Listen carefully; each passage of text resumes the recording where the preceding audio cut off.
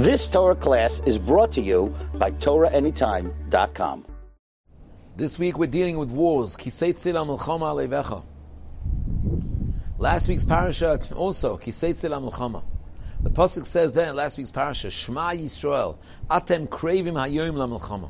Rashi there says, B'schus, reciting Shema, you'll be zocha to win the war. Why Shema over all other mitzvahs? What's the school of saying Shema that guarantees victory over our enemy? But the answer is, when we say Shema Yisrael Hashem Elokeinu Hashem Echad, what are we really saying? When we say Hashem Echad, we're not saying merely that Hashem is one Hashem and there's no other gods. That's obvious. Hashem Echad means that Hashem is the only existence, and Hashem is everywhere. There's only one existence, and that is Hashem. Which means that even though there are evil powers, and even though there's what's called the Sitra Achra, there's another side. It's not another side in reality, it's all coming from Hashem. And the purpose of it being there is to challenge us in order that we should control it, take over it, and then we should turn it around and bring it, incorporate it into the service of Hashem. That's what Shema Yisrael teaches us. And that's why the pasuk after Shema Yisrael, we say, V'ahavtas Hashem Elokecha b'chol levavcha. And Chazal darshan from the plural of b'chol levavcha, one only has one heart, but it means b'shnei yitzrecha, b'yetzer tov or b'yetzer hara. Why are we saying this pasuk of V'ahavta love Hashem even with a yetzer hara? How do you do that? But the answer is, we've just recited the pasuk of Shema Yisrael. This is one pasuk after that. And when we said Hashem Echad, we said that everything is Hashem. Hashem is everything. And even if there's powers that are rising up against Hashem, that's also from Hashem. It's in order to give us bechira, in order to give us the schus of fighting for Hashem, growing. There's nothing like growing when you have to fight a battle with your Yetzer Hara and fight the battles for Hashem. And then you quash, you overcome the enemy, and then you take him. And you make him part of the Tzad HaKedusha. That's what Hashem Echad is, and that is what B'chol Levavcha is.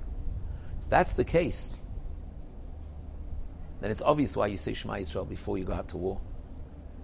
Because you're going out to war. You want to control him. You want to beat him. When you realize that his whole purpose, he's not really another side. If you feel he's another side, then you feel there's a clash. But if he's not another side, he's also from Hashem.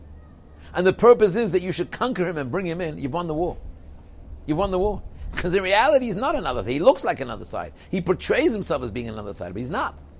It's just for you to look it that way. But if you go out to fight him knowing that he's part of Hashem's existence, and the Yetzer Hara is he's part of Hashem's plan, and he's part of our avodah, you've won the war already. Amalek, at the end of this week's parasha, Amalek paints the real picture that there's a real other side over here. That's the clip of Amalek. He makes it sound like there's another side. That's why he was the first one to come to war.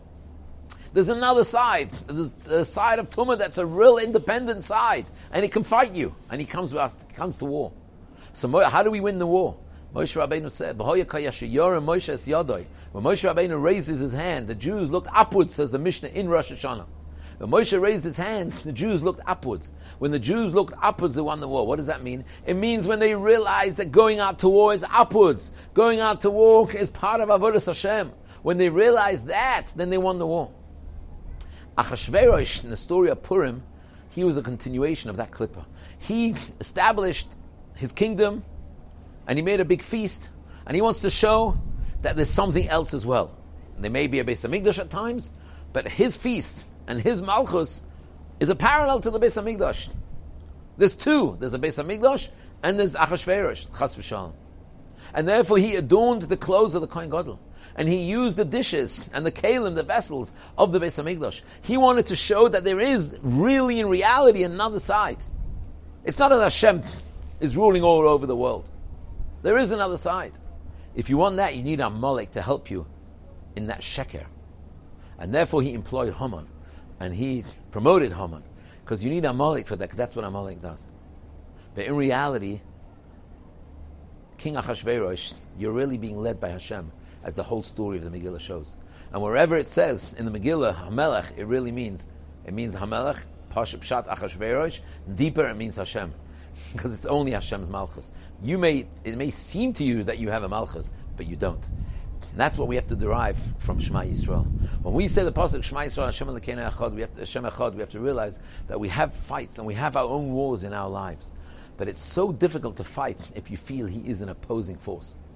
But if you feel that he's not an opposing force, if you feel the Yetzer Hara was employed by Hashem to help you grow in your avodah, then it's much easier for you to go out and challenge him, take him, and incorporate him into your avodas Hashem, which is V'ahavta Hashem lekecho v'chol levavcha. And therefore we know that tshuva mi'ava takes the avera and turns it into a mitzvah. Because you take all the desires and the passions and you turn it, incorporate it into avodas Hashem.